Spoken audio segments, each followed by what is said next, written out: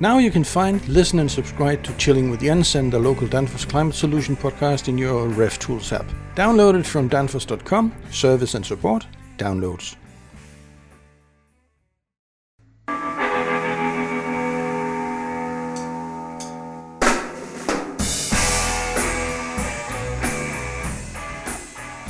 Hi, I'm Jens Andersen and I work for Danfoss Cooling. Thank you for listening in on this podcast, which is the fourth in a series on evaporative refrigeration. This chapter is about the parts or components in a refrigeration system that is vital for the system to work. We'll address the most relevant components first and touch on other components as we go along. Obviously, it's about controlling the evaporation of the refrigerant. We know that, so the one component that controls the evaporation could be regarded as the most important one. That is, of course, the expansion valve, or should we say the expansion device, because it could also be a simple reduction in diameter as explained in the earlier chapters. The expansion valve is there to reduce the pressure from the inlet of the valve to the outlet. So you have a high pressure on the inlet side and you have a low pressure on the outlet. But usually the valve would also control the superheat. Now, the superheat is the heat added to the vaporized refrigerant after it has evaporated. If we again compare with water, it would be the additional heat added to the steam. For example, the heat could be 110 degrees Celsius. So, the superheat would be 10 degrees Celsius, or rather 10 K, as 10 Kelvin. In the SI system, temperature differences are given in Kelvin, so superheat is a difference from actual evaporation temperature to the temperature of the superheated vapor. The expansion valve will open more if the superheat gets too high, and close if the superheat gets too low. On a mechanical expansion valve, a so-called thermostatic expansion valve, the superheat usually can be set by a regulating screw to accommodate sufficient superheat to avoid liquid refrigerant to reach the compressor and low enough for the evaporator to be utilized for the best performance. The expansion valve can also be electronically controlled, which means that the valve opens and closes depending on signals from sensors, typically the pressure or temperature at the outlet of the evaporator, the inlet temperature plus the temperatures of the cooled subject, most likely the air passing through the evaporator. The evaporation process is one thing to control, but obviously controlling the pressure in the system is absolutely essential, so we absolutely need a compressor. The compressor pumps the vaporized refrigerant up to the high pressure required for the condensation and evaporation, so no evaporative cooling without a compressor. The compressor can be of many different types, all depending on what system we are working with. If it's small or big, if it's a domestic fridge, or if it's a cold store for thousands of tons of frozen produce. The most simple type is probably the reciprocating compressor that works with a piston, valves and a sufficient electrical motor. That is typical a compressor that sits in your fridge at home, the noisy black, most likely roundish thingy at the back.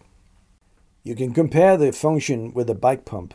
You literally push compressed air or vapor out of the outlet valve.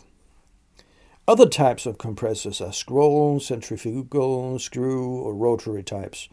All of these works by rotational forces as opposed to the reciprocating compressor that works with linear movements. But to keep things simple, we will for now stick to the reciprocating compressor. Later we will address a few other rotational types. The evaporation process happens logically inside the evaporator. And also this component can have many shapes and sizes, again depending on what use it is for. Usually the evaporation happens gradually inside a long tube that can be folded several times to get a surface as big as possible exposed to what needs to be cooled. It could be air, but it could also be brine, it could be salt water or glycol.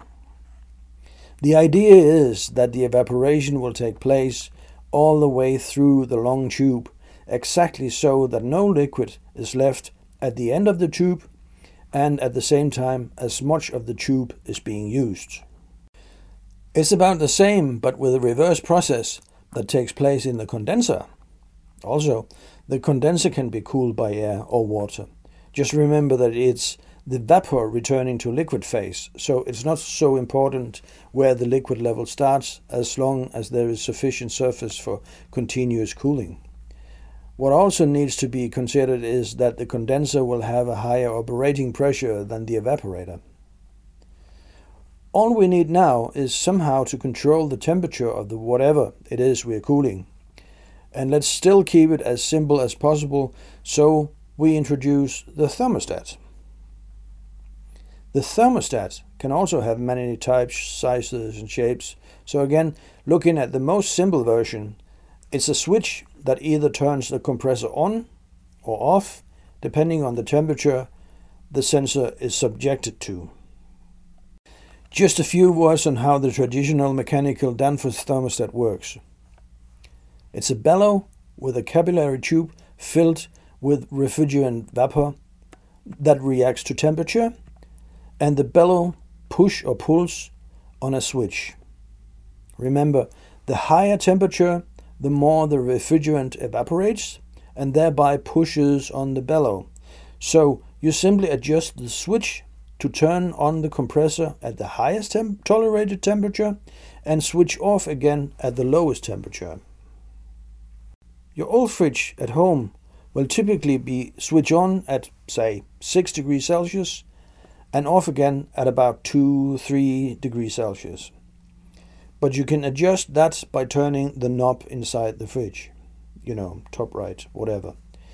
So now we have a fully functional refrigeration system with all the essential components. Extremely simple, but it will work on a small scale.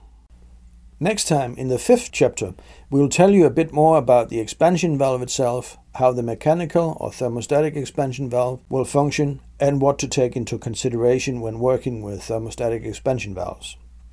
This podcast was brought to you by Danfoss Cooling. Please feel welcome to visit us at danfoss.com and maybe sign up for some of our cool e-learning classes. Thank you.